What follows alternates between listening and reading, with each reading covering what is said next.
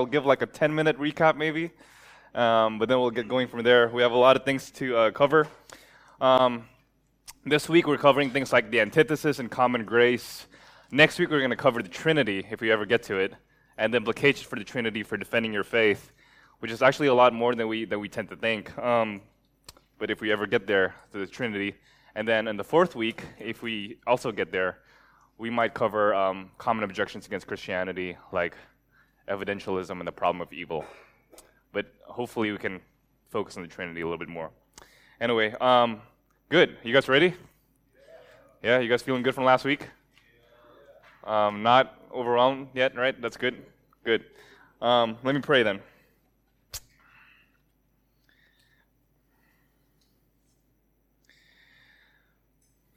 Father, we thank you so much for this privilege, Lord God. What a distinctive thing, what a rare thing it is that in a city like Jakarta, where our faith is a peculiar minority, that we can come, Lord God, as a church, as a body of Christ, Lord God, to think about such things, Lord, to think about such things as apologetics, as what it means to do it covenantally, what does it mean to do it as Reformed Christians, Lord God. It's a rare thing, Lord God. Help us be amazed at this. Help us rejoice in this. Help us, Lord God, forget for a moment, Lord God, the problems of this world, and help us focus today and give our attention, Lord God, on your word and what your word has to say about our defending of the faith. But above all, Lord God, help us not do this as a matter of intellectual pride or mere intellectual curiosity. Help us not do this, Lord God, in a way that just tears down people, in a way that just tears down arguments for argument's sake, or merely to puff ourselves up, to show ourselves to be more rigorous, to be more intellectual, to be smarter than others, Lord God, but rather remind us of the gospel, that we know this only because of your covenantal grace, that you have saved us in Christ Jesus, that you have plucked us out from the fire that we all came from, Lord God, in common. And Lord, help us, therefore, winsomely communicate the same gospel to your world. I pray these things in Jesus' name. Amen. All right, guys, so last week we covered Principia, Principium Essendi and Principium Cognoscendi. Who wants to give us a quick recap of what is the Principia, or what is the Principium Essendi and Cognoscendi? Just a quick recap of that. Who wants to give us a quick recap of that? Just raise your hand, and I will point at you. Indeed. The foundation. Okay, good. The principle, good. The principle, the foundation, the source, right? So a principium, as you remember, refers to the foundation, the source, the beginning, the fount of all these things, right? So there are two principia, particularly. So principium is the singular, principia is the plural. What are the principia they were working with in apologetics? They were presupposing. There's two of them. There's PE and PC. Essendi and Cognoscendi. All right. What is the Principium Essendi of the Christian faith and of Christian apologetics? The precondition for everything else. The precondition of being, right? So if the Principium refers to the foundation, the things that are necessary for other things to be what they are, the preconditions for anything, the Principium Essendi is a principle of being, right? It is the precondition for all existence. What is the source, the foundation of all existence? That's what Principium Essendi means. That's what we covered last week. And so, if the triune God is the Principium Essendi, what is our Principium Cognoscendi? The principle, the foundation, the precondition for knowledge. The Word of God, exactly. Revelation. Good. And we also covered what it means, therefore, to do covenantal apologetics a little bit more. If you guys remember, last week I drew a diagram, and basically the entire course could be kind of an unpacking of this diagram, right? Remember that I said that God had established a covenant with man, right? And humanity has an ethical obligation to keep up that covenant. Humanity has to obey the Word of God, obey everything that is commanded there, read the world of God in light of the Word of God. We went through Genesis 2 and 3. So therefore, the world should be read through the Word of God. But when man breaks the covenant with God, he breaks his ethical obligation. He breaks the ethical obligation to read the world of God in light of the Word of God. There are serious intellectual implications. When man refuses to read the world of God in light of the Word of God, he breaks that ethical obligation. The breaking of this ethical obligation has intellectual implications. When you refuse to read the world of God in light of the Word of God, your worldview will end up having inconsistencies within it. It would have incoherencies in both logic and also in behavior.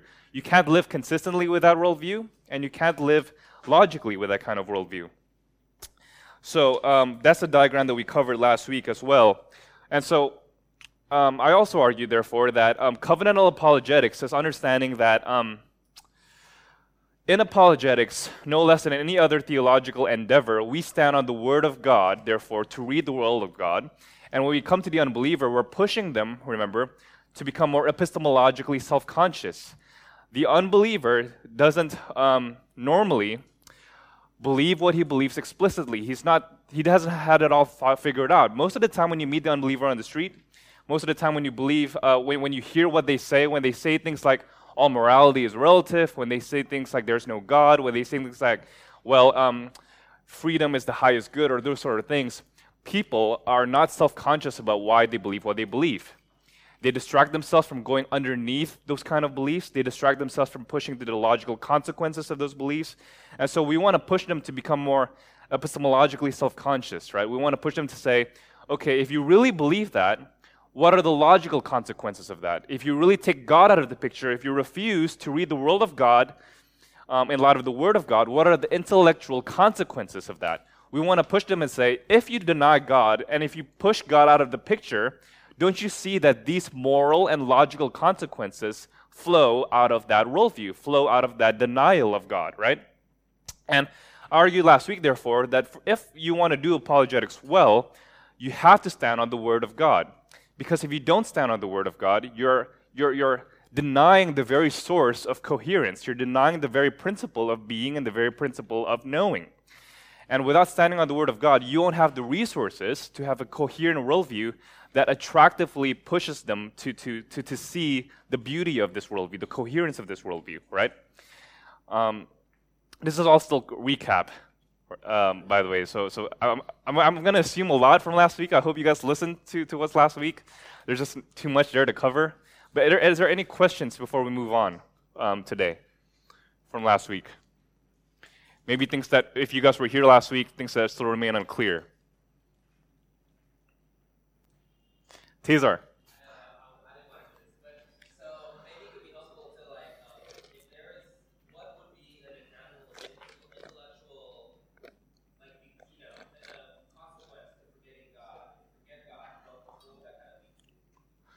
Yeah. I gave a whole host of examples from last week. One example that I gave last week, for example, is if you put God out of the picture, and therefore you put the very person who, in whom resides all meaning, all wisdom, all criteria for knowing, then you can't even read history properly.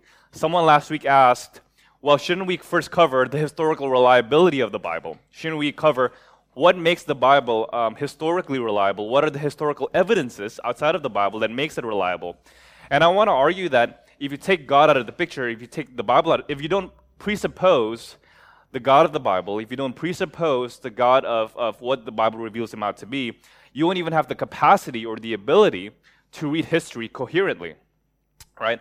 I argued last week that when you write a sound history, for example, you have to make judgments about which parts of that history are important, which parts are meaningful, which parts are significant, right? A lot of you guys aren't here last week, so I'll repeat this example. But if you're writing, for example, a biography of, because it's Mike's birthday, I'm going to use him as an example, of Michael Cianipar, right? So happy birthday, Mike. If you're writing a biography of Michael Cianipar, right, when he was born, you're not going to include how many trees there were in Indonesia at the time he was born, right? Why? Because you're going to assume that's insignificant. You're going to assume that's not pertinent to his life. You're going to assume that how many trees were there when he was born does not impact his worldview, does not impact his history, does not impact the kind of person that he came out to be, right? Let's say you're writing a biography of Mike Sianipar then. You might have a first chapter then on his parents or his origins, his origin story of how he came out to be, how his parents met, all those sort of things that made his parents the way that they are. And then after that, you might flow out the book in terms of the education that he received, the people that he met, his love life, who knows, right? But notice that when you write a biography about a person's life, you have to make judgments about what counts as significant, what counts as insignificant. You can't just write out every single detail that is relevant for that person's life. But how do you decide what is significant or insignificant? What criteria should you use to make sense of what is significant, that makes a person what they are? And if you're a Christian, right, I would guess most Christian biographies and most Christian biographers would actually have a chapter. If you read Christian biographies, if you read, for example, and this is maybe a bad example for some of you, but Eric Metaxas, who writes a biography about Luther, or who writes a biography about Dietrich Bonhoeffer, he always does a chapter on their conversion. Why is that? Whereas Martin Marty, who writes a different biography about Luther, doesn't have a chapter on that particular conversion story, or maybe just leaves that in a few paragraphs and focuses on other things about Luther's life that is more significant. Why do we make a criteria? How do we decide that the conversion story is something significant for a person's life? You see, we have to make judgments about what is significant and insignificant. And if, let's say, Mike, let's say in his career, ends up, I'm not saying that you did this, ends up like embezzling a lot of money to Vietnam. I'm not saying you did that, all right? And you omit this from your biography of him when you write this biography of him, and you say that this is not something significant. Most people will look at you and say, what's wrong with you? That is absolutely a significant thing, and you should include that, right? So notice, even to read history, to make judgments about history, to make judgments about a biography, a person's life, the history of a nation, whatever it is that you're writing about, it requires a certain sense of norm, of normativity. And unless you have God, and I would argue, unless you have the God of the Bible, the God as described in the Bible, a God of providence, a God that makes history intelligible and meaningful, you won't have a criterion by which you would adjudicate what is significant or insignificant, what is morally culpable or morally a good thing to include in a biography.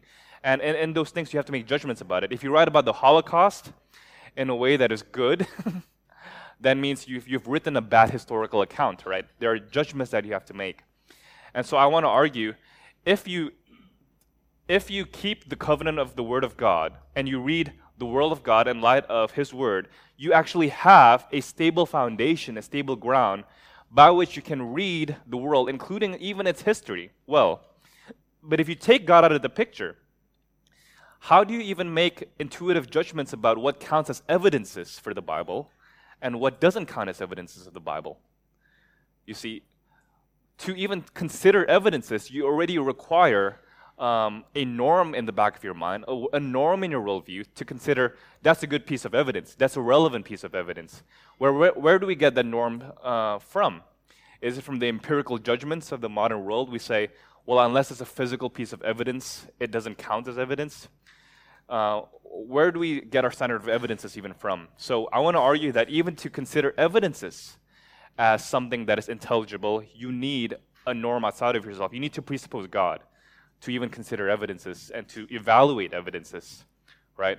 And so I think that, and this has a lot of implications, so I think belief in God, belief in the Christian God specifically, is presupposed in your very pursuit of academia. What are the evaluative judgments that you can make to that say, this is a good education, this is a bad education?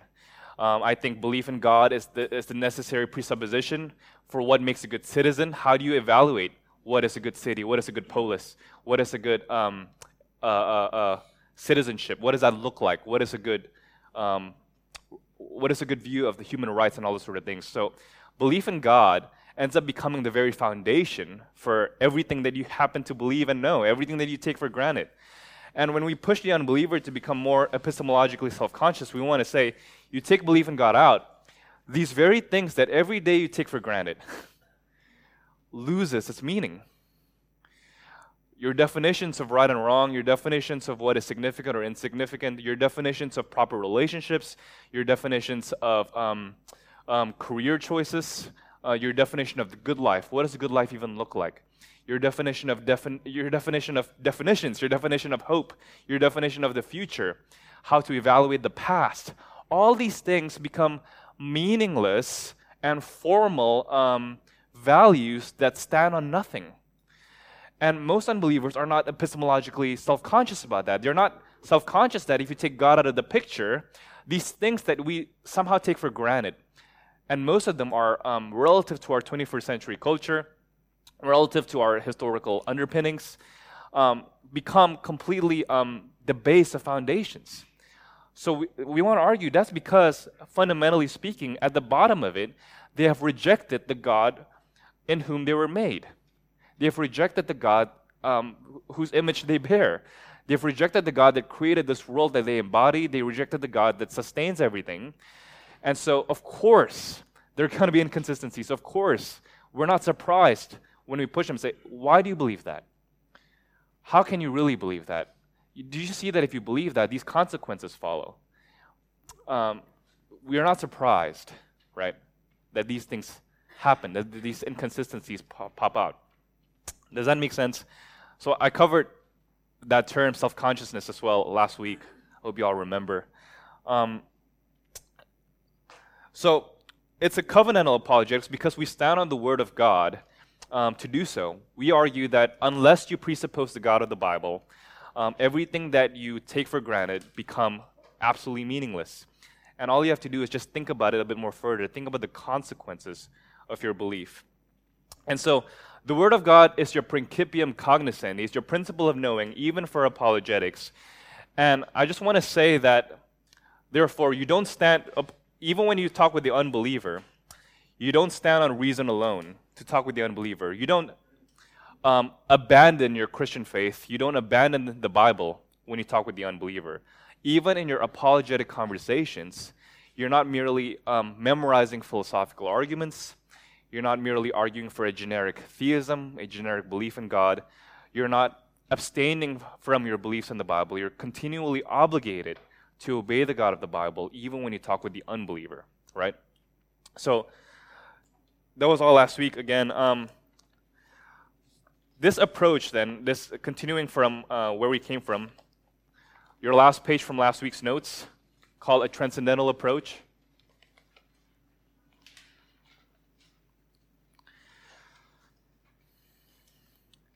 It's called a transcendental approach because we want to argue that a transcendental approach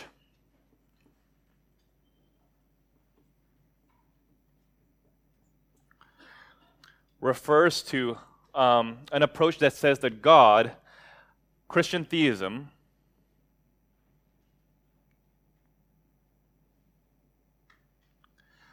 is the precondition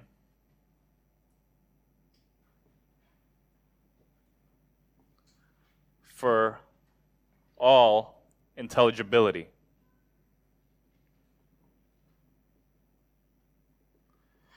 It's a transcendental approach because we want to argue that we don't believe in God because of particular reasons. We want to argue that belief in God is not dependent upon particular reasons. Rather, belief in God is the precondition for reasoning itself. Belief in God is not dependent or based on particular reasons, but rather all reasoning is itself dependent upon belief in God, dependent upon God Himself. And in your notes it says precondition for the intelligibility of what we take for granted. That's an elaboration of what I just wrote on the board. Precisely because we're all still made in the image of God, precisely because we're still made in God's world, we bear His image, we live in God's revelation. A lot of us take a lot of things for granted. We believe and take for granted that self-sacrifice is a good thing, that reasoning is a good thing, that logical consistency is a good thing. But because of the covenant breaking of the Word of God, the intelligibility of what we take for granted will soon disappear. The Christian worldview, then, is the precondition for knowledge and wisdom. Now, there's a two-step approach that this ends up becoming. In other words, practically speaking, when we speak with the unbeliever, you can think about this approach as a two-step approach. It doesn't have to go according to this two-step way in every case, but it's helpful to think about it in this way, maybe. The first step approach is what Bill Edgar calls disclosure.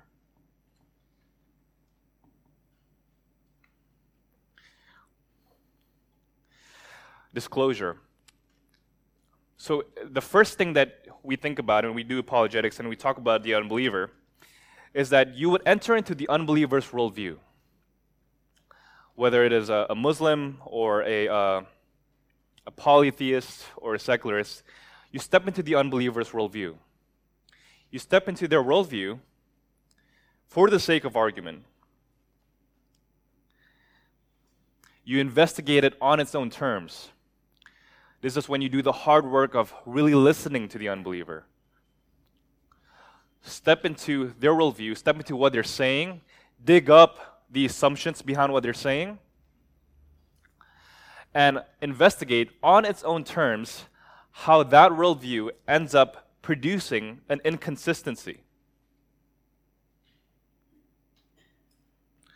That on the basis of its own starting point, whatever worldview you're investigating, if it's not the Christian worldview, if it's not the worldview based on the Bible, it will produce inconsistencies. It will fail to deliver on its own promises. On the basis of its own starting points, it cannot deliver upon its own terms.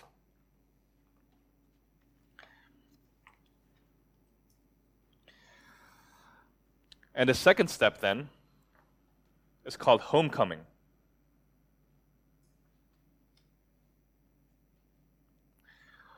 In the second step of homecoming, you argue that the very things that worldview take for granted, the very things that it promises, the very things that it desires, are actually found in the Christian worldview that they're rejecting.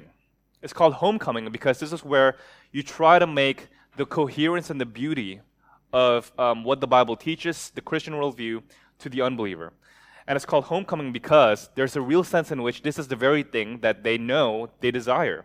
This is the very thing that they know will fulfill what it is that they've wanted in the first place, the things that their first worldview failed to deliver in the first place. And it's homecoming because there's a real sense in which the unbeliever, like the prodigal son, is haunted by the God that he denies because he continues to live in God's world and continues to live in his image. It will get through to the unbeliever, and when we showcase the Christian position, they cannot help but sense its attractiveness in some way, though they'll continue to suppress it apart from the Holy Spirit. So when you go into disclosure, you enter into unbeliever's worldview for the sake of argument, show and how within itself the worldview ends up becoming internally inconsistent somewhere. Whether it's morally, where we say you believe this, but you can't live that way. If you live consistently that way, the world will fall apart, or you know that you would fall apart. Or if you think this way, here are the logical consequences, and that becomes a logical inconsistency. So whether it be a moral consequence or a logical consequence, there's going to be an undesirable consequence somewhere because you're not presupposing the God of the Bible. That's disclosure. And in homecoming, you then say, the very things that you've wanted in the first place, this sense of freedom, this sense of acceptance, this sense of not being judged, this sense of the freedom from judgment, the sense of commitment, whatever it is, logical order, whatever it is that you've wanted in the first place, actually comes from the very God that you're rejecting. You're inviting them back, right? So that's what Bill Edgar calls it, and J.H. Bavinck calls this approach, we might say, subversive fulfillment.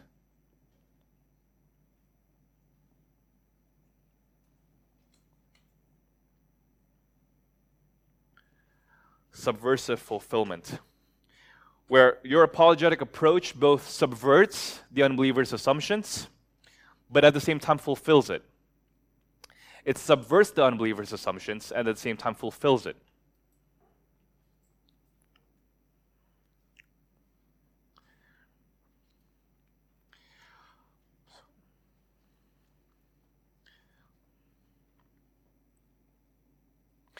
And so I put there just a few questions that might help you.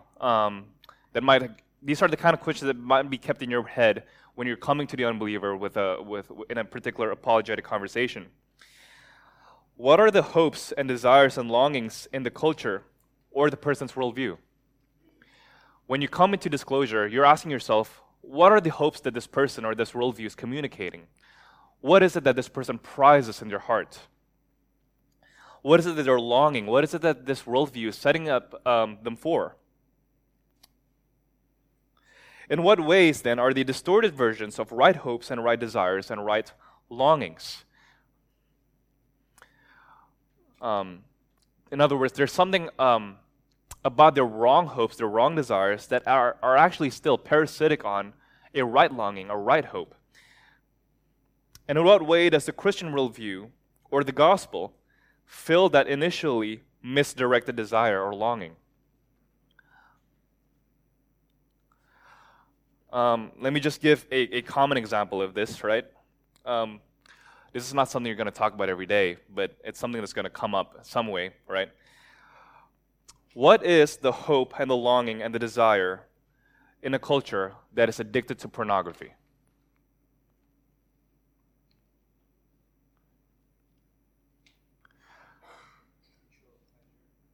Right. Instant gratification, right? So that's where they think they're going to find their longing in, instant gratification, and a false sense of intimacy, right? It's instantaneous intimacy, and it doesn't ultimately deliver. So underneath this cultural addiction to pornography, underneath this misdirected desire, right, that ends up becoming all about pictures on a screen, all about instant gratification, all about a false sense of intimacy, underneath that false desire is actually a proper desire for real intimacy, right? Pornography is a misdirected kind of our desire for intimacy, which is found ultimately, of course, in the conjugal bed. And we want to argue that the reason why there's so much sexual dysphoria in a pornographically inclined culture is because they've misdirected their desire for intimacy. And we want to argue, see, and it doesn't take very long to argue this, don't you see that your giving in to this kind of addiction is making you less fulfilled than when you first began? Don't you see that you're created more for mere images on the screen? Don't you see that you're created more than instant gratification? Don't you see that you're created for something, an intimacy that is much deeper than that, an intimacy that is grounded in commitment, and an intimacy that is grounded in covenant? Why is it that there's more dysphoria precisely when the culture starts giving into their addictions? They're giving into these impulses. Well, you see, it's because relationships are not meant to be that way. Relationships are instead meant for long-term, committed, covenantal intimacy. That's just one example, right? And that's because how do we know that this is what relationships are for? How do we know that monogamy and not polyamory is right? Why is there still an instinctive sense in which polyamory is not a proper manifestation of relational behavior? Well, it's because we know deep inside that made in God's image, it is not proper for man to be alone, but man and woman are supposed to come together and become one flesh. You see, we're standing on the scriptures, therefore, to communicate to them a real kind of intimacy that the world is directing into the wrong way. So we subvert their behavior, we subvert that assumption that this is where they're going to get intimacy, that this is where they're going to get gratification, this is where they're going to get meaning. But at the same time, we fulfill it. Redirect that desire elsewhere. Redirect that definition elsewhere. Maybe this is not the source of intimacy that you really want. Maybe there's a different way of doing things that will actually fulfill your misdirected hope, your misdirected definition of intimacy. And it makes sense of why. See, this is why Christianity is also making sense of why it is that we have these sort of intuitions, why it is that we have these sorts of instincts. You know, why it is that even the non-believer senses that there's something wrong with pornographic addiction, right? There's something wrong about that. Why is it that we have these heartfelt intuitions about what is proper and what is improper? Why is it that we still feel this heartfelt intuition that at a wedding, that forces us to cry in weddings, even the unbeliever, and forces us to commend judgments in the face of sexual dysphoria, especially in pornographic addiction? Well, Christianity, I think, offers some resources to say, here's why these things are happening. Here's why you feel the way that you do. Here's why the things that you take for granted actually doesn't make sense in your worldview, but makes sense in our worldview. So we offer disclosure, and we give them homecoming as well. Any questions? I'm covering that last page super quickly because I want to get to lecture 2, which is supposed to be today. David.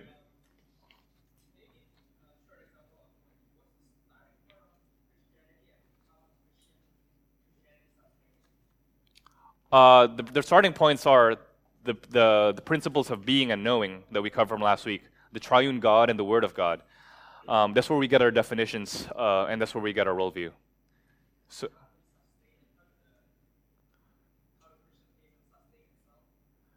I guess what do you mean by sustain itself?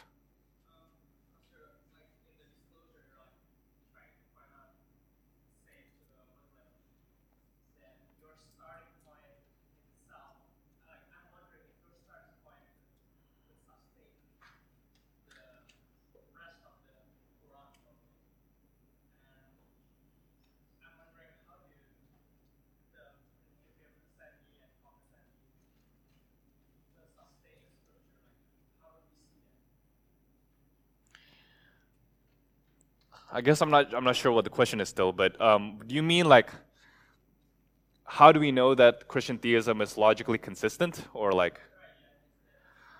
Well, we explore it in terms of its own terms, right? So, for example, when we say that Christian theism is logically consistent, we don't mean that when we face the Christian worldview, there's not going to be tensions within it. For example, we still have tensions within our worldview. How is a good God compatible, for example, with ordaining everything that comes to pass, all the evil in this world? How is the sovereignty of God related with human responsibility? That's a real tension in our worldview, right? We don't want to say, however, that it's a tension that we can't account for, because in the back of this tension between the problem of God's sovereignty and human responsibility, it's a more basic tension in the triune God, where we have God in one being, but three in persons. So, in the back of the Christian worldview is a mysterious confession about the Trinity, where we have a fundamental tension between one and three. So, we have a worldview that could account for the tensions in our worldview. But if you have a worldview that says everything has to be absolutely logical, then you don't have a worldview that can sustain itself when it faces paradoxes that you inevitably will encounter in the world. We can talk about Islam more particularly, but I decided not to just because it might get a bit too technical here and there. Some of you are shaking your heads. Let's not talk about Islam. But, but Andrew, go ahead.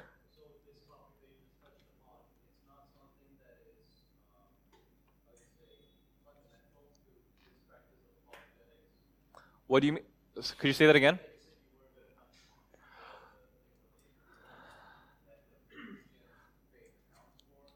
No, I wasn't. I said that we're going to talk about that hopefully next week with regard to the Trinity. Yeah, but not particularly Islam. Unless you're really dying to hear about what I think about the difference between this and Islam, then you can ask me afterwards. But I want to argue. Anyway, go ahead. I hope that's clear. So next week, hopefully, we'll talk about the Trinity and paradoxes. So let's move on to lecture 2, the nature of unbelief and the antithesis in common grace. If we're standing on the Bible, we're also assuming that Christ and the Word of God is the very source of wisdom. And we cannot get at the apologetic encounter, we can't really become wise in our apologetic encounter unless we know what the Bible itself says about unbelief. What is unbelief? What is the nature of unbelief? Is it ignorance? Do people merely lack data? Do people disbelieve in God primarily because they don't know any better? Primarily because they don't have enough evidences? Right?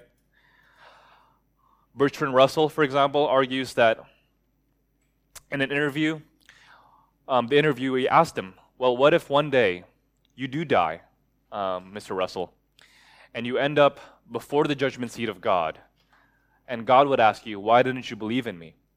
Bertrand Russell said he would shake his fists and he would say, not enough evidences. Not enough evidences. That's what he argued is the basis of his unbelief. Now, is that really the nature of unbelief? What does the Bible say about unbelief itself? And so, to become wise in our apologetics, we need to account for and reckon with what the Bible itself says about apologetics, so that when you hear the unbelieving claims, you can get behind those claims and argue, okay, this is what the Bible says about unbelief, and this is what that person is saying. So what's really going on? And to get at the nature of unbelief, we're going to have to cover very briefly what the Bible says about it, especially in Romans chapter 1, verses 18 to 32. This is considered the classical place where we get what the Bible says about the heart dynamics, the nature of unbelief at its very root. So in Romans chapter 1, verses 18 to 32, it says this. For the wrath of God is revealed from heaven against all ungodliness and unrighteousness of men, who by their unrighteousness suppress the truth. For what can be known about God is plain to them, because God has shown it to them. For his invisible attributes, namely his eternal power and divine nature, have been clearly perceived ever since the creation of the world. In the things that have been made, so they are without excuse. Let me just pause there. Note a few things about what we just read, right? Note, for example, that according to this text, God's character and his wrath are revealed against all ungodliness and all unrighteousness. For what can be known about God is plain to them, because God himself has shown it to them. So according to the Bible, the problem with unbelief is not that God is hidden, or God is unclear, or that God hasn't revealed himself. Rather, according to Scripture, God has indeed revealed himself in everything. What can be known about God is plain, not because we have been conscientious of seeking him and coming to know him, but rather primarily because God has shown it to them. It is by virtue of God's initiative, by virtue of God's action, that he himself has become known. And what is known is not just the wrath of God, but rather, look at verse 20, his invisible attributes, namely his eternal power and divine nature, which have been clearly perceived ever since the creation of the world. So by virtue of God's action, by virtue of him being the creator of everything, by virtue of all things being imprinted by his being, everyone knows and perceives God. Because God has revealed himself to them, has shown it to them, so that they are without excuse. Why are they without excuse? Because they know better. And look at verse 21. For although they knew God, they did not honor him as God or give thanks to him. But they became futile in their thinking, and their foolish hearts were darkened. Claiming to be wise, they become fools, and exchanged the glory of the immortal God for images resembling mortal man, and birds and animals and creeping things. Now think about that language again of being without excuse, right?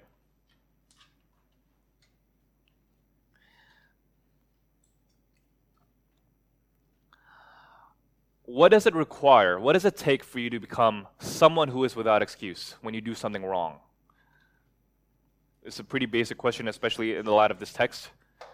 What is required for you to be without excuse? If you break the speed limit, for example, not in Indonesia, because Nobody really breaks the speed limit. But let's say in America, you're driving 90 in a freeway with a limit of 60 miles per hour, right? And the police officer puts you aside and tells you the very things he says is, "Sir, do you know how fast you're driving?" And you say, 90. That's inexcusable, sir. Why did they say that? You should have known better. Why did you have known better? Signs are everywhere, right? You should know better. This is a highway. Nobody drives 90 on this highway, right? In other words, they say it's inexcusable if it's absolutely clear, and in fact, you do know better, right? You're inexcusable because you did the very thing that you know you're not supposed to do.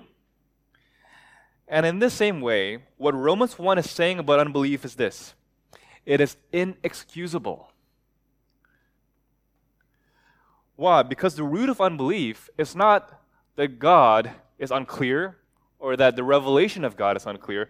The root of unbelief instead, notice, is in verse 18, by their unrighteousness we suppress the truth.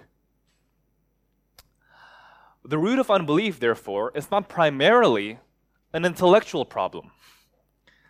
The root of unbelief instead is rooted in the will. It's rooted in the heart. By their unrighteousness we suppress the truth. So the problem with unbelief is not ignorance. It is not excusable ignorance. It is not excusable lack of information, right? If you have a child or a nephew or a niece or something, and then they start eating macaroni every day, there's a sense in which, right, that's excusable behavior because they don't have the cognitive capacity to understand that if you eat macaroni and cheese every day, you're going to get a heart attack at 55. They don't have the cognitive capacity for that, right? That's excusable lack of information. That's excusable ignorance. But if you have an adulterer who cheated on their wife or husband, and then that adulterer says, "I didn't know I was supposed to not do that," you kind of shake your head and say, "Come on." That's how the Bible talks about unbelief, by the way, friends. The Bible doesn't talk about unbelief in terms of inculpable ignorance or lack of information or lack of evidences or even God hiding, right? Notice right after the fall, right, it was Adam and Eve who started running away from God, not God. God never went anywhere. They started to hide themselves from God. Ever since the beginning of the fall, ever since the entrance of sin, the nature of mankind is always to suppress the righteousness of God. It's always to suppress the very God that they know, and they try to, in self-deception, avoid Him. But they, of course, can't inevitably always avoid Him. Because they're made in His image, because God continually reveals Himself to every person, this knowledge of God always ends up popping back out. I have a professor in seminary who argues that suppressing the knowledge of God is like holding a plastic ball underneath the water. You ever tried that when you were a kid, maybe? You try to hold a plastic object, it inevitably pops it back out, right? And in the same way, when we suppress the knowledge of God, we might try our hardest to suppress the knowledge. We might try to sink it back into the realm of the unconscious. We might try to avoid God at all costs. But precisely because God is a relentless God, and precisely because His revelation of Himself is so clear in creation, you can't help it but have that knowledge of God pop back out. You can't help it.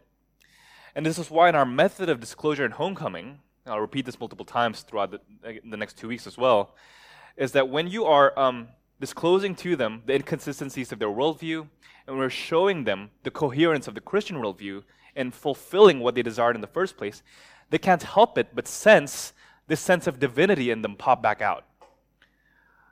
They can't help it but have this knowledge of God somehow. If you do this well and just communicate to them what it is that they're longing for in the first place, it will come and pop back out. And J.H. Bavinck doesn't just call this movement a subversive fulfillment. He argues that the suppression of the truth that you see in Romans chapter 1, again, it's not primarily intellectual. It's not as if you fail to infer logical things about God by reason alone. J.H. Bavinck, the nephew of Herman Bavinck, who's also a missionary to Indonesia, he argued that The suppression of the truth is akin to psychological traumatic repression. Psychological traumatic repression. The suppression of the truth that is spoken of in Romans chapter 1 is less about intellectually failing to infer things about God or failing to reason about God well. The suppression of the truth here is more psychological than it is intellectual. Think about, for example, he says, trauma, just the phenomena of trauma, right? When someone faces a so-called event of trauma, how many of you guys seen Molly's Game, right, recently? You guys saw that she was beaten, well, sorry, spoiler. She was she was beaten up at one point by like, it's not, this is not too much of a spoiler. It doesn't impinge upon the story too much. So let's just say there's this one event in Molly's Game, right, where a mobster invaded her home and beat her up. She was completely bruised up, she was bloodied up, and stuff like that. And she says in one line, as she recounts that story, my memories of that event had become completely unclear. People say that's common when you have what they call an event. That was like a line in the movie, right? Why is that? Why is it that your memory unconsciously and inevitably becomes unclear around a traumatic event? She says for those few months, for those few weeks, it all became hazy. Because there's something about a traumatic event, right, J.H. Bavinck argues, that forces you in your unconscious to repress those events, to repress the memories of those events so that you don't have to encounter it. Because if you have to encounter those memories on a day-to-day basis, all the time before you, if you remember it all the time, you can't function. There's a way in which that traumatic event really impinges upon your life, and you can't function. So the body, to cope with it, finds ways unconsciously to repress that memory in some way, right? And arguably, Molly's Game is all about traumatic suppression, about her dad and stuff like that, but I won't spoil that. So J.H. Bavinck argues in a very poignant sense that unbelief is fundamentally the unbeliever repressing and suppressing the traumatic rupture of their covenant breaking before the Lord. And that's a poignant way of pointing out that unbelief is fundamentally about the unbeliever knowing that he has broken his covenant commitment, he has committed adultery before the Lord, and he's looking for all sorts of intellectual, unconscious, and psychological ways to repress that memory. They create and fabricate a world where they don't have to encounter God, unconsciously and intellectually. At the level of the psychological heart commitment, they fabricated a world where they don't have to encounter God at all. So again, to take an example from Molly's Game, I'm sorry. The first thing that happens when she had that ski accident, what did she do? I'm sorry, guys. All right, I'm just spoiling the first half of the movie.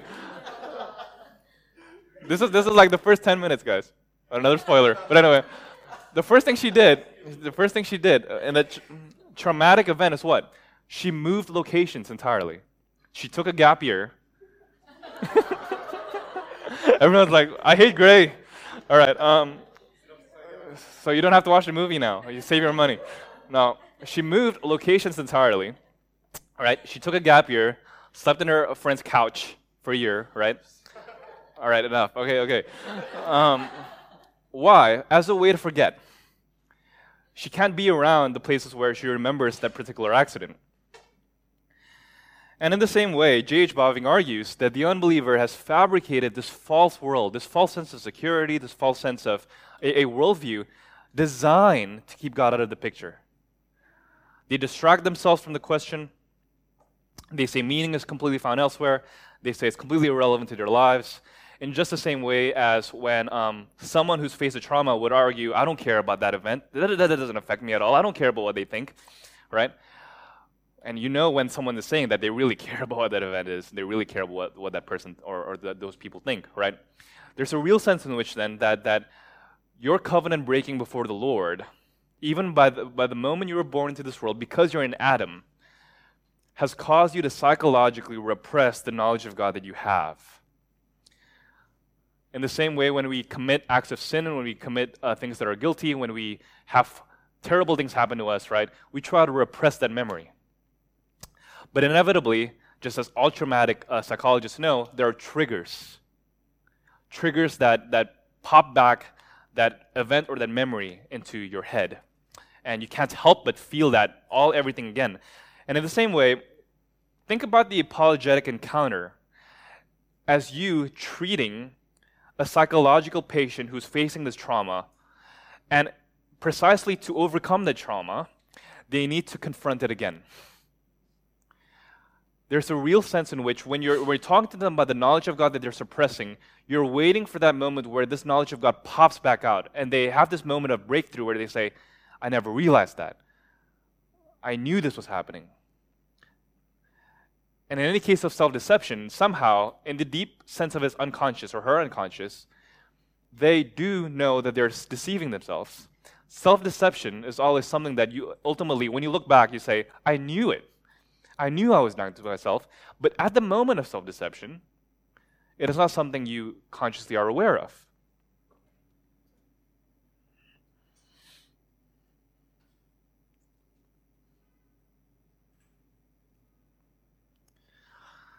Examples could be piled on for that. So, but I think that's a really insightful way of thinking about Romans chapter 1. That every unbeliever has a traumatic rupture, had a traumatic experience because they know that they have broken covenant with the Lord and they deserve the wrath of God. Let me just read the rest of it now, verse 24 onwards. Therefore God gave them up to the lust of their hearts, to impurity, to the dishonoring of their bodies among themselves, because they exchanged the truth about God for a lie and worshipped and served the creature rather than the Creator, who is blessed forever. Amen. For this reason, God gave them up, and that's a phrase we're going to come back to later. God gave them up to dishonorable passions. For their women exchanged natural relations for those that are contrary to nature. Notice, right? Break the ethical covenant, it becomes intellectually disastrous. It's unnatural for these things to happen. It doesn't make sense.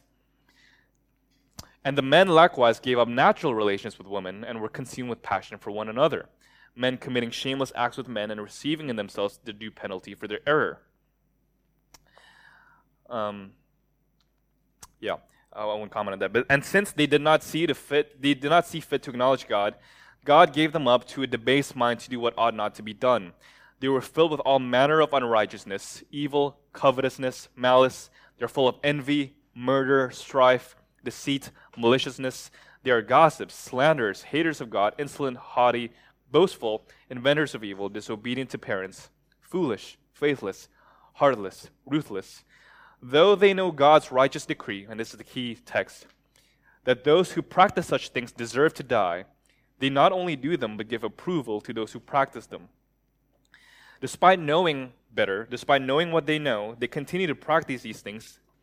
And despite knowing that they deserve the wrath of God, which means death, they not only do them, but give approval to those who practice them.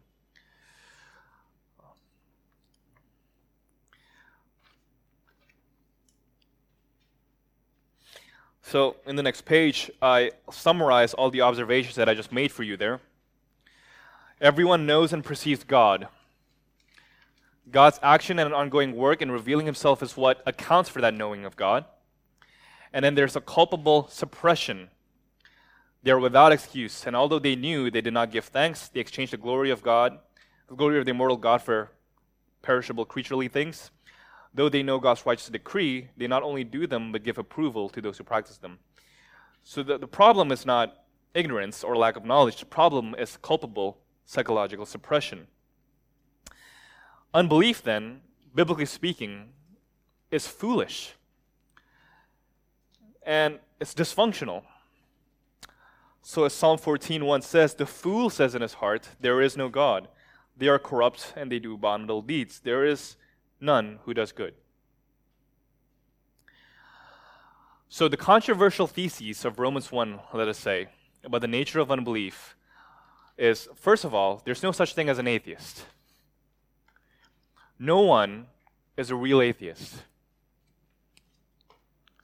You guys are like nodding, like, okay, like that's controversial, friends. Like, okay, but cool. Never mind. I was expecting but anyway. But no, there's no such thing as a real atheist. Everyone deep inside their hearts knows God. And this is why apologetics will inevitably bear some fruit, because you're appealing to the very sense of deity that they already know. You're appealing to that sense of trauma that they already know. Precisely because you're repressing these things, there will be a fruitfulness in your apologetics efforts. It's not a mere shouting match. You're not just telling them things that doesn't hit or touch their hearts. You're telling them about the very things that they long for, that they crave for, but they're suppressing. And so it's foolish and culpable that they continue to repress these things. Apologetics, therefore, is less about an intellectual battle, but more about a battle of the heart, which has intellectual ramifications. And of course, the second thing that's controversial, not only are there no such thing as an atheist, but also unbelief is inherently, psychologically, and intellectually foolish.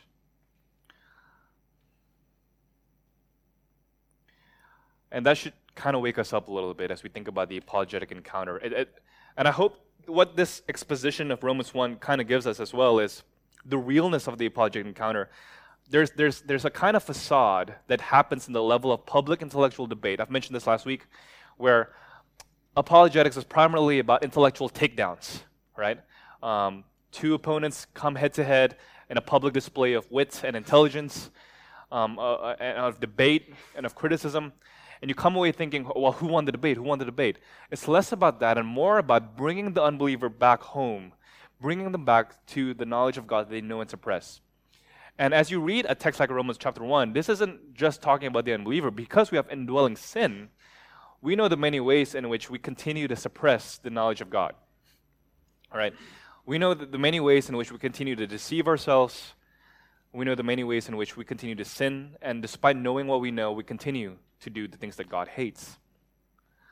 So I hope this brings apologetics down from the level of, like I said last week, philosophical, airy display of wits, and more to the real application of scriptural truths to people's hearts that long for it, but continually suppress it in foolishness. Let's take a 5-minute break, and we'll cover the rest of the stuff. Yeah.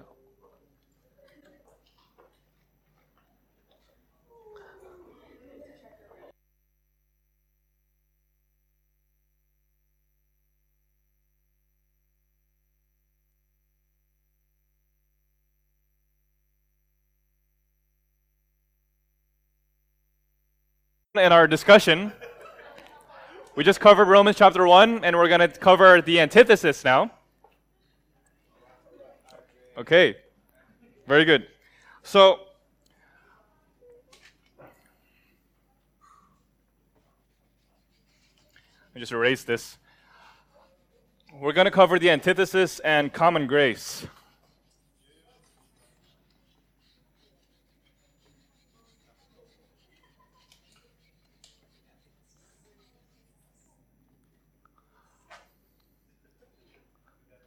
Good. All right, we're going to cover the antithesis.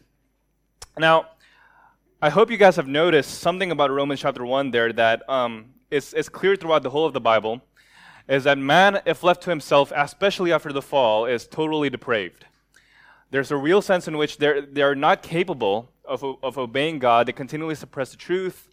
And if God were to give us up, that's the terminology in Romans chapter 1, God gave them up to their desires. God gave them up to their intellectual debasement. God gave them up to their foolishness. They end up, disobeying God even more. They end up running headlong towards sin. They end up committing all kinds of depraved acts, right? So man is totally depraved if left to himself, right? But if that's true, you have to ask this question. How come in the non-Christian world there's so much good that we see? If the Bible is true, if the Bible's account of anthropology, of the fallen humanity is true, how come in the non-Christian world, there's so much good that happens. There's so much self-restraint. There's so much relative peace, relative order, relative stability, right? How come people, in fact, in our personal everyday phenomenal experience, don't experience people as these depraved creatures that the Bible often makes us out to be, apart from grace? Well, to comprehend this conundrum, so to speak, we need to understand two terms that have become common terminology in Reformed theology, and that is the antithesis and common grace. And this is absolutely crucial in our apologetics, and it will also make clear our transcendental approach that we advocate for here at CCC. So, think about the antithesis here for a moment. The antithesis refers to, right, this divide in humankind throughout history between those who are in Christ and those who are in Adam. Think about, for example, right after the fall. What happened after the man and the woman, Adam and Eve, ate of the tree? What did God say to them? What are some of the things that He said to them?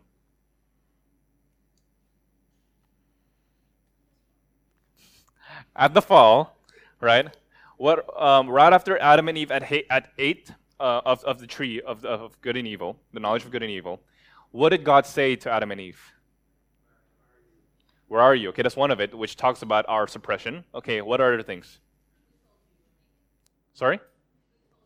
Who told you to eat, right? Okay, that's good. So who are they obeying instead of God? Who is their Lord instead of God? What else?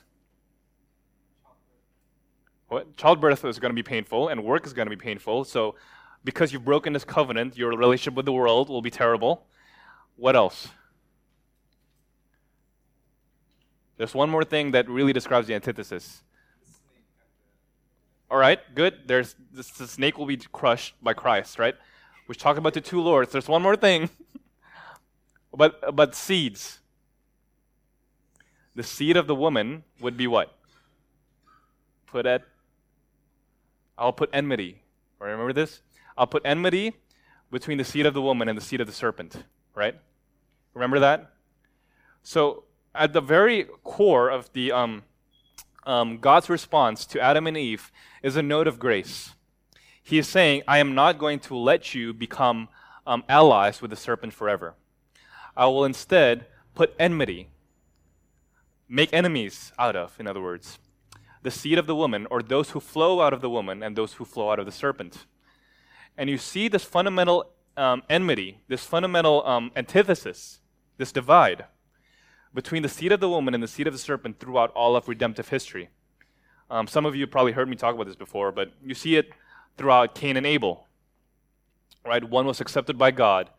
One was not accepted by God. One was disobedient and wanted God for his own self-gain. Another one worshipped God properly. Right? You see this throughout Jacob and Esau. Right? Jacob was chosen, Esau was not. You see this throughout the divide between Israel and Pharaoh. Egypt representing the serpent and Israel representing the seed of the woman. So, throughout all of redemptive history, you see this fundamental divide between the people of God in Christ and the people that are the product of the seed of the serpent in Adam. And this fundamental divide runs all the way throughout redemptive history, and Paul describes it in Romans chapter 5, especially if you went through our cohort in union with Christ, and he divides all of humanity up. All those who are in Adam and all those who are in Christ. So there's a fundamental antithesis between those in Adam and those in Christ. There are two, in other words, in the words of Abraham Kuyper, two kinds of people. The regenerate and the unregenerate. The humanity in Christ and the humanity in Adam. The kingdom of God and the kingdom of this world. The people of light and the people of darkness. Those saved by grace and those that God gave over. It's a theme that you could trace out throughout all of the Bible. So in this antithesis, there are three aspects to it. First is that it is real.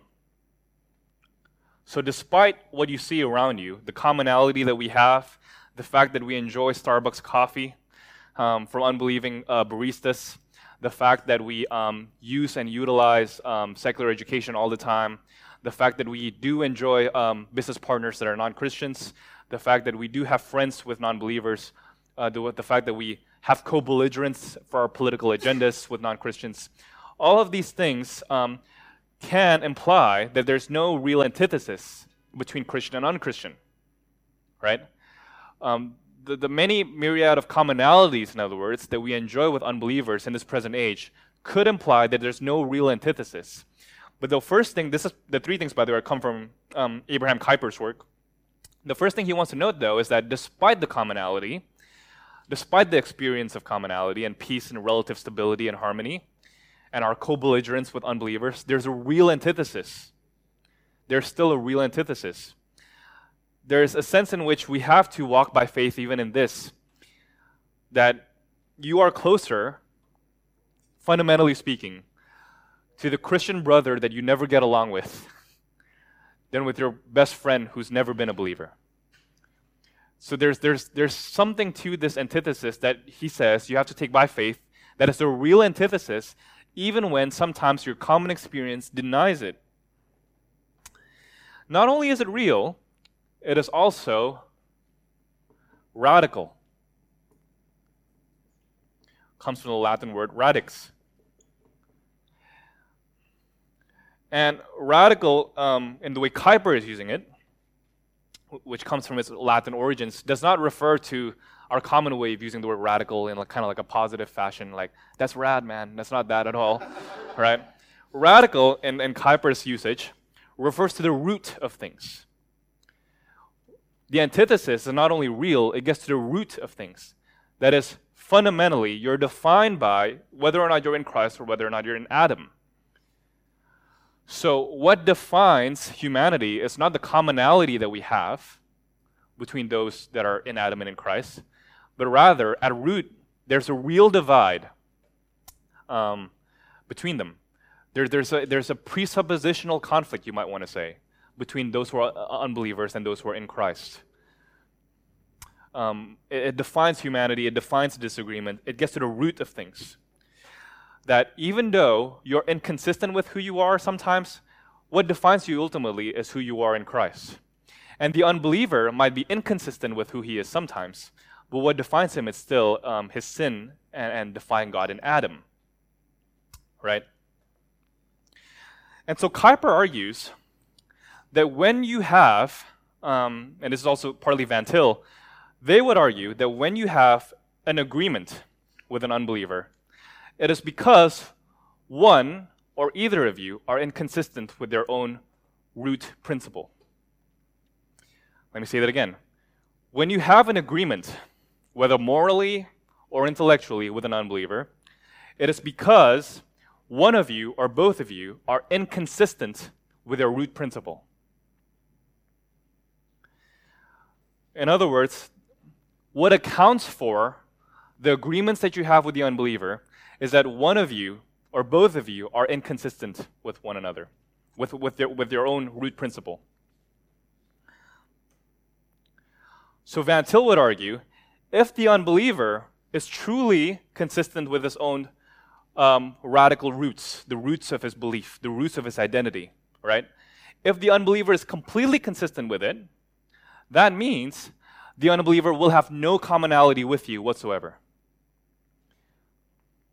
If the unbeliever really is consistent with his belief, for example, that human beings are not created in the image of God, they would not also consistently believe that human beings have natural rights, that human beings are worthy of dignity, that human beings long for things that are outside of survival. The only reason why Van Til argues that they could affirm those things as well is because they're inconsistent with their fundamental belief in the non-existence of God. And likewise, when you agree with an unbeliever, let's say when you, morally speaking, participate, say, in acts of drunkenness, for example, with them, it is because you're fundamentally inconsistent with your Christian principles. You see, it cuts both ways, right? The only reason why you could enjoy that moment of commonality in a drunken party is because the Christian has become inconsistent with his principles. So what accounts for commonality and co-belligerency between the unbeliever and the believer is a fundamental inconsistency with one or both of their root worldviews, root beliefs, root identities. So Kuyper would argue that the antithesis is also eschatological. Eschatological just refers to, it's a fancy word that refers to the study of the last things, study of the end times, the study of the final days. It's eschatological. What does Kuyper mean by that? Think about, for example, the new heavens and the new earth. The new heavens and the new earth is a place where there is no sin, no unbelief, no inconsistency, no temptation, no death. In other words, the new heavens and the new earth is where there is all righteousness, all peace, the glory of God overshadowing all things, right? All harmony.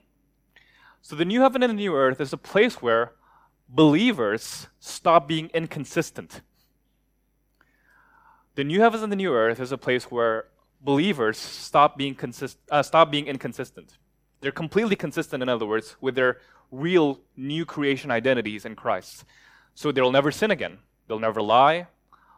There will be no gossiping. There will be no slander. There will be no murdering. There will be no participating in sinful acts.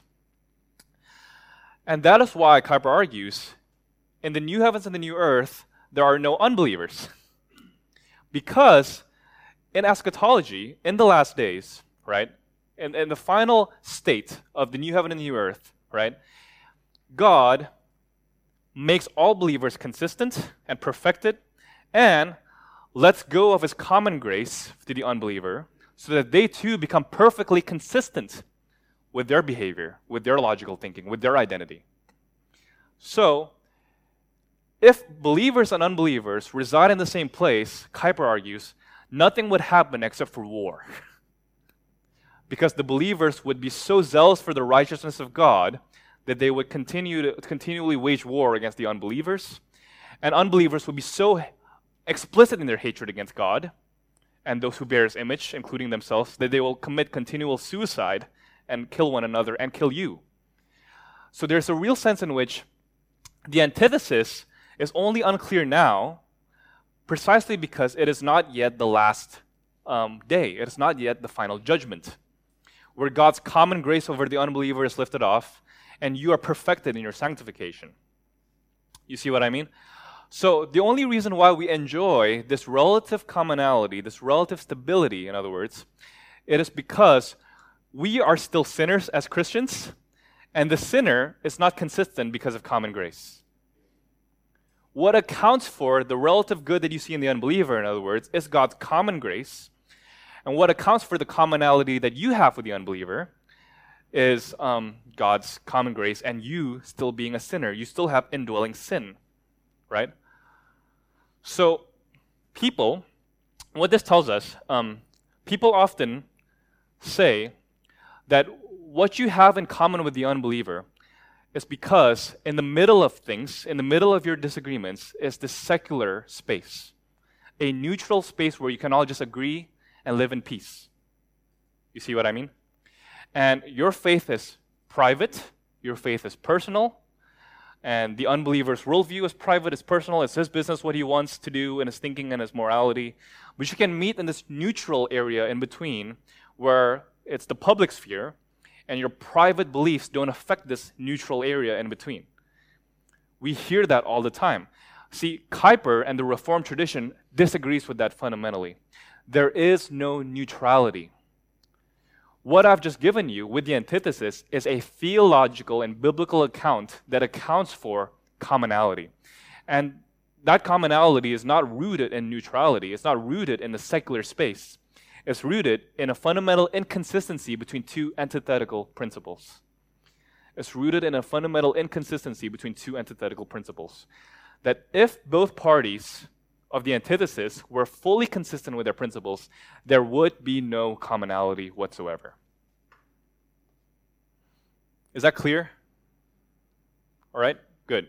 So notice here that what I've just kind of diagrammed is this. There are those who are in Adam and those who are in Christ. There are two humanities, in other words. But precisely because it is not yet the last day, there is this shared commonality by virtue of inconsistencies.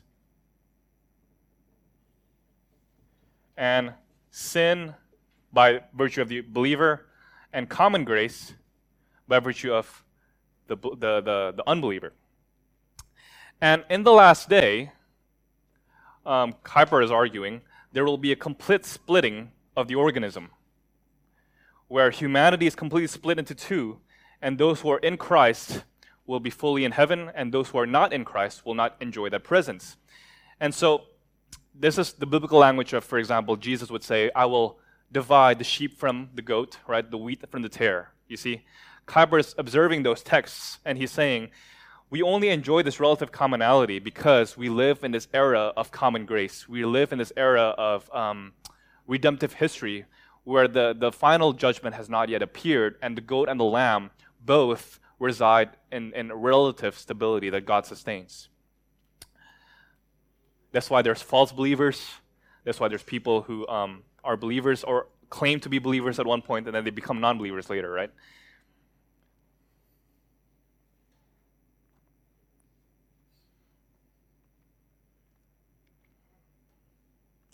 So let me define common grace a little bit more clearly. If we just define antithesis more clearly, I've used the word common grace before, but common grace is a non-salvific. It's a grace that doesn't save. And there are three aspects to common grace. This is below the quotes from Calvin and Owen because we don't have time to go through Calvin and Owen. I've shown some biblical texts there too if you want to take a look at it. The first aspect of common grace is God's general favor towards his fallen creation. So God shows forth his favor to the just and the unjust, right? He continues to make it rain for the unjust. He continues to sustain their lives. He puts his spirit so that, within them in some way so that they continue to live and breathe and have their being in him, right? So God has not left his fallen creation all the way to themselves, not in this age of redemptive history. And that's grace because it's unmerited.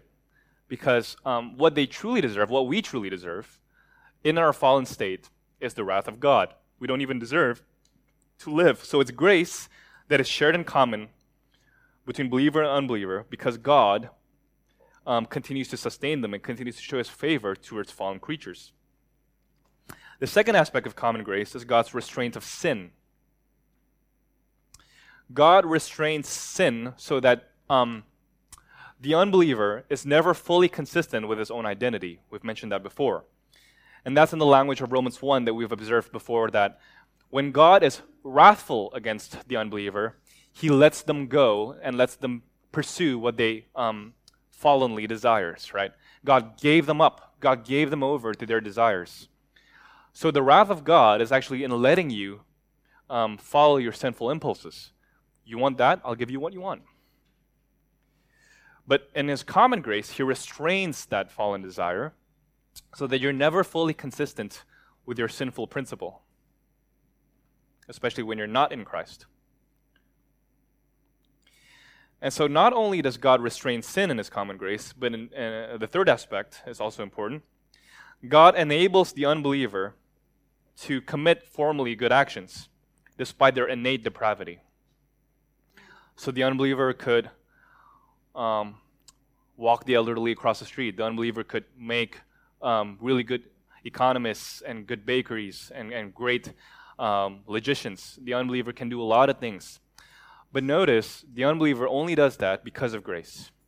No different than we, fundamentally, right? The only reason why we continue to pursue things intellectually and fruitfully is because of grace. And that's why the unbeliever lives on borrowed capital. But I'll cover that later. Now, before I move on to borrowed capital, I want to just emphasize and resist a temptation that I know we all have. And that temptation is this.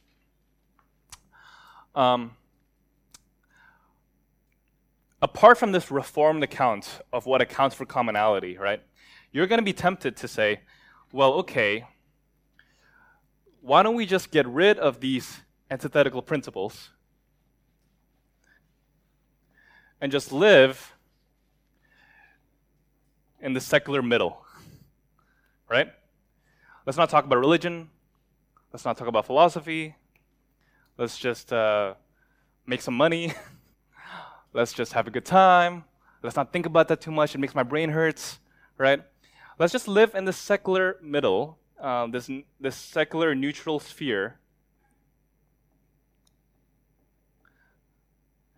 of commonality. And see, the problem with religion, I'm talking as a devil's advocate here, the problem with religion is because it's divisive.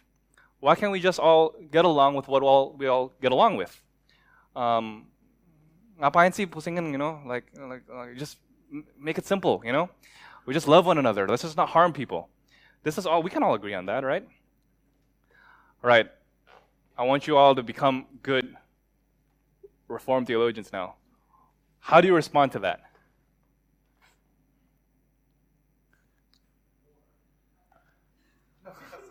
No, don't do that. Because that's what's happened. That's secularism, right? Secularism abstracts general, moral, often undefined, whimsical sentiments, not even propositions, sentiments, and they abstract these sentiments apart from worldviews and apart from principles, right? They just kind of make them float. And that's why they have to center their worldview on feeling and not on propositions, because feeling is undefinable. Well, if it feels good for you, man, let's just do stuff, Like, no, right? How would you respond to that? How do you respond to that sentiment? Now that you're good Reformed theologians, hopefully. Okay, it's impossible. It's inconsistent with who we are. How do you show them that it's impossible? Don't just assert that.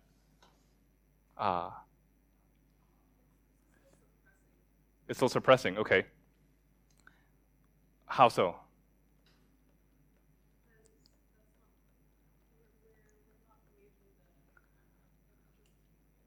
Okay, good. So you can't. What I'm hearing is it's impossible, and you can't actually consistently live that way. Why not? Think about, for example, let's just take the most abstract, common sentiment that you can think of. You can do whatever you want as long as you don't harm people. How do you propose a transcendental critique of that? Because normally I feel like when Christians like face that, like udahlah nggak usah ngomongin, let's just not harm people and love one another. Christians are like, yeah. That's your temptation. Don't do that.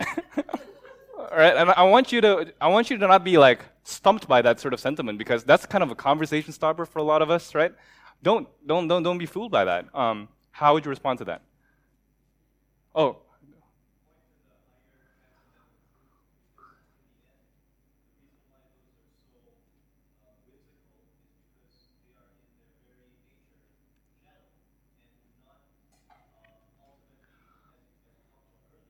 Yep. Right.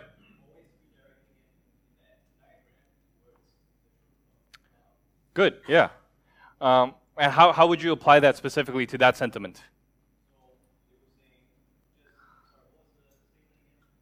Let's just love one another. We can do whatever we want as long as we don't harm each other. Sure.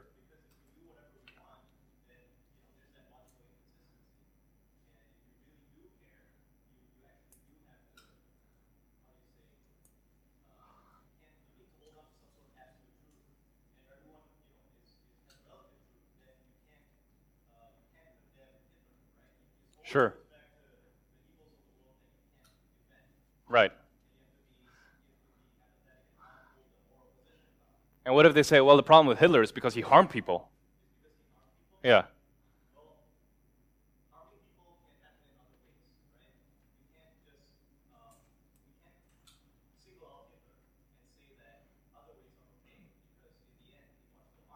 Mm-hmm. Mm-hmm. Mm-hmm. Mm-hmm. Good. Yeah. So good. I hope that what you're trying to, that's a good response, Andrew. I hope that what you're getting, though, is this sense in which there's this level of dissatisfaction, that hopefully what this has shown you is that you should have this sense of dissatisfaction with any free-floating sentiment not grounded in worldview, right? You should feel that immediately. Okay, you should be asking the kind of questions, what grounds that? You should be kind of asking the questions, why do you think that? You should be asking the question, what is it about your worldview that makes sense for you? Why does it make sense for you that you shouldn't harm anyone? How do you define harm anyway? Okay, then suddenly we started thinking about the philosophical, the theological. Well, harm is if you don't feel sentient pain, for example, if you don't sense pain. Okay, sometimes when your child is wanting to, for example, learn how to ride a bike. This is funny because I don't know how to ride a bike. Okay, it's a long story. Anyway, and that's completely fine. So totally secure in Christ. If your child wants to learn how to ride a bike, there's a real sense in which you, as a parent, have to be okay with them falling and feel pain so that they can learn from it, right? So it's not sensory pain that you're talking about. So how do you define pain? If you define a sensory pain, I just given you a counterexample. Okay, so we try. See, these moral sentiments that people think are just non-controversial, free-floating, everyone can agree with it, the moment you push them on definitions, most of the time, you're going to get at worldview assumptions that are underneath, that are presupposed and not argued for. And you got to bring that out. You got to make that explicit. And most of the time, like I've argued in the first lecture, people are just not self-conscious about their assumptions. And Christians are not self-conscious about where you are getting your sentiments from. All right? So, another example of this, as I'm just reading a book by James K. Smith, how he argued that Western society is living on borrowed capital. Why is that such an assumption for you today that you shouldn't judge other people? That's such a common sentiment. Well, you could do whatever you want as long as you don't judge people. Because if you read the theorists of the ancient world, it's very common to judge people. How did it become a common sense intuition that you shouldn't judge other people? And people think, sorry, go ahead. You yourself don't want to be judged. All right. But in the ancient world, right, it is so common for you to take justice and judgment into your own hands in tribal wars and vindictive power claims, right, in the ancient world. That's why, one empire falls and another empire rises up. Why is it so common in the ancient world to talk about war and justice and judgment, and it is a proper, natural, common sense intuition for you to judge, but it's no longer today? Okay, no. I was thinking about Hitler early. Well, if you trace an intellectual genealogy, a history of ideas, it is precisely because of the teachings of Jesus. Right? I'm just trying to say that Jesus said, let us not judge, lest you too be judged. Why? Because God is the judge. God is the judge that judges all of humanity, and He's the righteous judge. So don't take judgment into your own hands. So when you suffer persecution, right, Jesus says, entrust yourself unto the Lord. And 1 Peter repeats the same thing. Entrust yourself unto the Lord, who is the righteous judge of all people. Don't take judgment into your own hands. You see, the sentiment that you shouldn't judge other people, lest you too be judged, is actually grounded in a theology. It's a theological claim which grounds that sentiment. What secularism has done is a kind of historical amnesia of where they get these sentiments from. So they try to retain the sentiment, but abstract it away from the theology from which it comes, not realizing that sentiment is not a universal common sense intuition, precisely because in the ancient world, nobody took that for granted. People took it for granted that you should judge other people. People took it for granted that you should go out to war. People took it for granted that you should defend your own. You should defend your family. You should fight back when you get slapped, right? That's completely contrary to the teachings of Jesus. But precisely because Christianity had become the theological panoply of all things, right? the West has been so predominated by a Christian history that the virtues and the ethics of Christianity stuck around even when the worldview of Christianity became slowly eroded by secularism. And so secularism lives in this free-floating sentiments that they actually inherited from Christianity, but try to abstract these sentiments away from Christianity. And so you have this terrible conundrum because everyone becomes completely inconsistent. People say, well, you shouldn't harm people, and people get depressed. Suicide rates are going up. People have political debates without defining human nature, without defining happiness. They quote the American Constitution as if it doesn't say God in the very beginning, right? Because you abstract these definitions from their theological origins. And so you can't live in the secular middle because the secular middle is contingent upon underlying worldviews. What I hope this kind of picture gives you is that this secular, quote-unquote secular middle is actually the icebergs of worldviews and conflict. And from the outside, from the top, right, it looks like you have all things in common. But all you have to do is make one another more epistemically self-conscious, dig out the assumptions and the presuppositions underneath each other's worldviews, and then you'll see underneath not harming one another, underneath let's not be judged, are a whole host of commitments that are either irreconcilable or borrow on Christian principles, right? So, sorry, Mike. Go for it.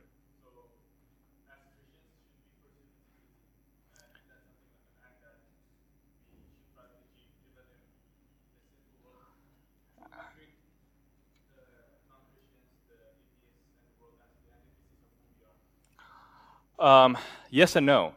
Yes, in the sense where if you're encountering an unbeliever, there's a real sense in which you should take them for their word for it. They're not Christians.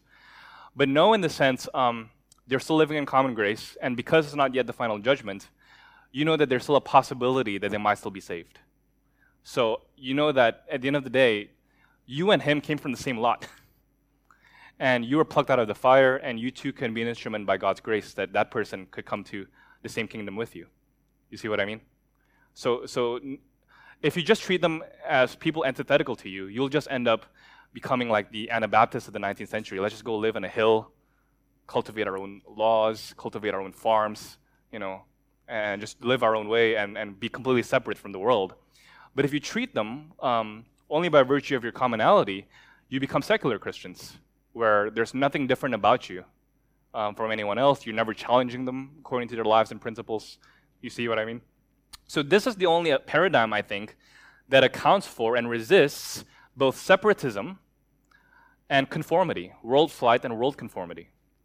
A common grace paradigm makes you want to engage with the world while realizing the antitheses underneath the common grace commonality, but at the same time wants you not to conform to the world as you engage the world in a kind of liberal secularism that reduces Christian claims to the natural. Tazar and Andrew. Yeah. Well, I guess wondering, how would you help us know because if we just go all out and reveal every single inconsistency in their worldview, that'll get, and for someone like Michael living in a political world, where you kind of have to be, Wise, yeah. Wise to do that. What kind of thoughts can you give us to approach the world without conforming, but also not just completely, Yeah. I think this is actually the only paradigm that helps you become wise in that, because in this sort of paradigm, you realize that you're never really consistent yourself. So you come to the conversation with a kind of sympathy. Hey, I struggle in the very same ways that you are. And I still think in a lot of the same ways that you do. And in fact, because we're living in a common grace world, I depend upon your work and labor to thrive on the very things that I take for granted. The coffee that I take from the wood from IKEA, right? So, and at the same time, however, you're not fooled by that into thinking, well, you're all good, bro. You're not fooled into thinking, this is all that we are. We're just people in common. This is just a common humanity, right? You're not fooled into thinking that. And you're looking for the points of contact where they're suppressing the knowledge of God, right? Which is why a point of contact is called point of contact. So you're always looking for when is this knowledge of God suppressed, coming out? When is it popping back out? Because the point of contact that you have with the unbeliever is that they know this God that you're talking about. but they're suppressing it. So you're looking for the reasons underneath their reasons, and you're wanting to have wise conversations. And that's why apologetics is not an intellectual takedown. Yeah, yeah. Yep. Exactly. Right. Andrew.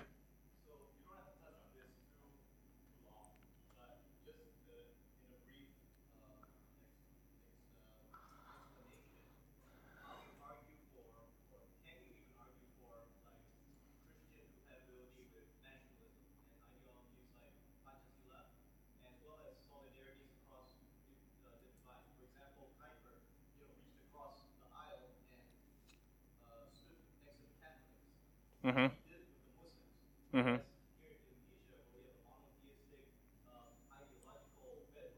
Mm-hmm.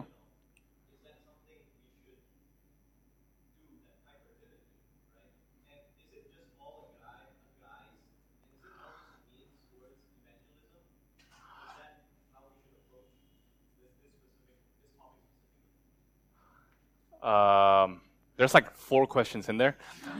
Um, yes and no. Yeah, I'll just leave it at that. Yeah. Sorry, you want to say something?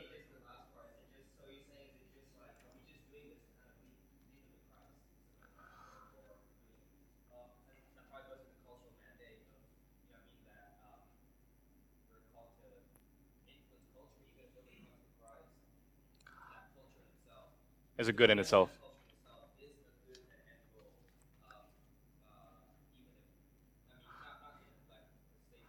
Yeah.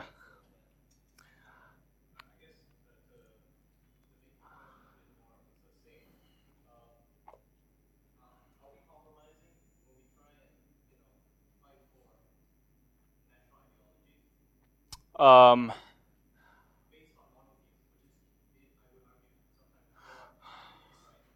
I mean,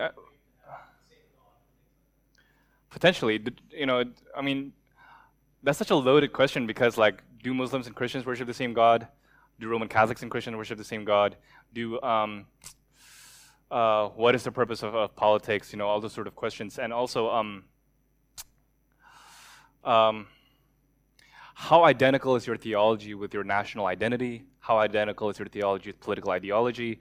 There's something that irks me about like Fox News and the Christian right in America is because they so identify like the rights to guns to natural rights. Like, you know, how does that two connect? You're identifying a cultural assumption with a theology, and you can't do those two things. And you always have to make a distinction between the culture that you have inherited and the Christian theology that you want to proclaim. Yes and no. Yeah. So yeah, go ahead.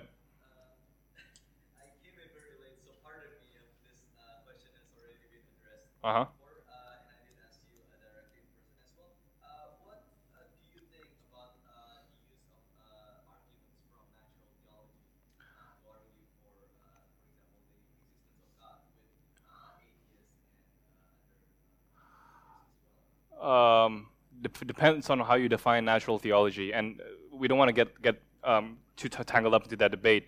But I want to argue that arguments from evidences and nature only make sense if you already presuppose the existence of God, and never make sense in abstraction from that. But we don't have to talk about that too much because I think there's that could take us into a long detour. Naren, yep. In this framework, in the context of the country of Indonesia, I think our leaders are trying to bring everybody to this middle ground, Mm-hmm. bringing it back to like unity and diversity, Yeah. going people going to extreme left, Right. extreme Right. and from the Muslim Islam point of view, they are the extreme right. Mm-hmm. They just replace the in Christ being all out or Sure. so. What is your view on this? Well, that's where I make a distinction, and this goes back to Andrew's question. I do make a distinction between, because politics, I think, is inherently a product of common grace. In other words, in heaven, there is no more presidents or democratic elections. Politics, just like the police force and the fire department, only exists in a world of sin and in a world of common grace, right? So in that sense, the question that I would ask the Muslim is, depending on which denomination of Islam they came from, is do you have a theology of common grace that can ensure relative commonality in this age of plurality and conflict? Do you have a theology of common grace that enables and ensures this peace between believer and unbeliever? And do you have a political theology then that informs that is ensured by that theology of common grace?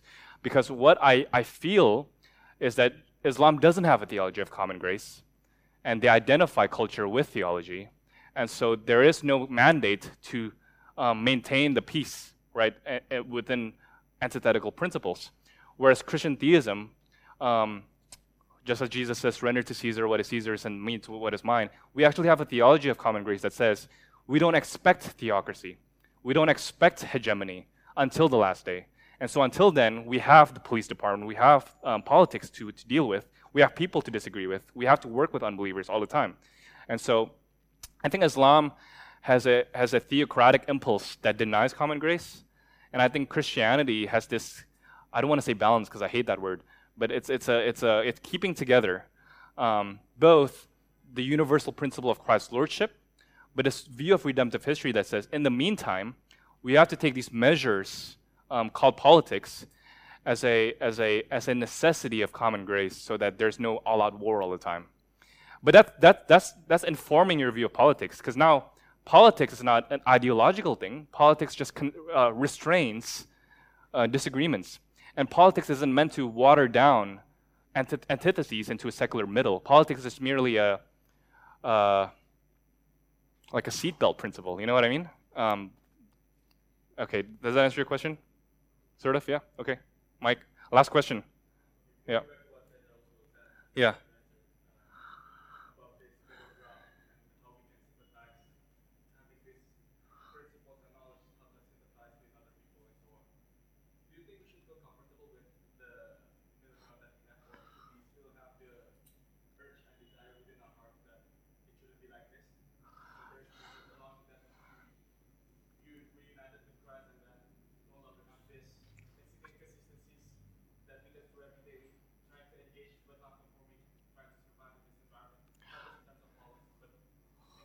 Every area of life.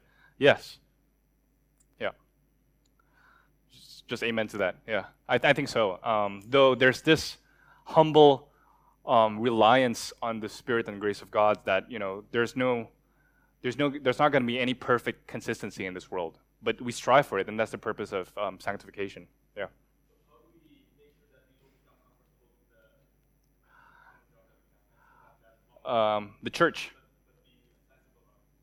The church. So if the church preaches a distinctive transcendent God and becomes a people where you find your home base, where that makes you a distinct people, you can't help but realize the discrepancy between what happens on Sunday and what happens for the rest of the week. And if you're a Christian who doesn't go to church, you will end up either separating yourself and living on YouTube, or ending up conforming yourself to secular society and being comfortable with the middle ground. And the reason why I avoid the word middle ground is because I don't want to picture this as a kind of horizontalized, neutral middle. You know what I mean? It's just the inconsistent middle that depends on these mountains underneath. You see what I mean? I don't want to picture it as a spatialized middle ground where here now it can all be in common, you see, because technically, at the root of things, it's not in common. You see what I mean? Yeah. Good questions, man. Cool, guys. There's 2 more pages from today's thing, but let me just in 2 minutes summarize Borrowed Capital. I don't even know how to do this. Borrowed capital, right? The unbeliever stands on borrowed capital to have their formal agreements with you, right? Because they're made in the image of God. And so the agreement is not based on a secular middle, it's based on borrowed capital. Maybe I'll go through that again next week. And we'll talk about the paradox of commonness. But next week, we're going to cover the Trinity. So come next week. It might be the most mind-boggling maybe, but it's okay. I think it's important to cover the Trinity, because if we don't cover the Trinity, I think it'll still be unclear to you I mean, I've mentioned the differences between Islam and Christianity with their view of common grace, right? But that's an important difference, but it's not an essential difference between the two. I think at the root of things is if you have a Trinitarian God, you have a very distinctive apologetic from which to draw. And so we're going to cover the Trinity next week. And I hope you guys are going to stick around for that. We may or may not cover all the other stuff from lecture 2. But read it. All right? Cool. Thank you, guys. And let me close in prayer. Father, we thank you so much for this grace. Lord, keep us humble. Keep us grounded in the gospel. Let this again not be an intellectual game, but truly, Lord God, a means of glorifying you amidst the nations. Pray these things in Jesus' name. Amen.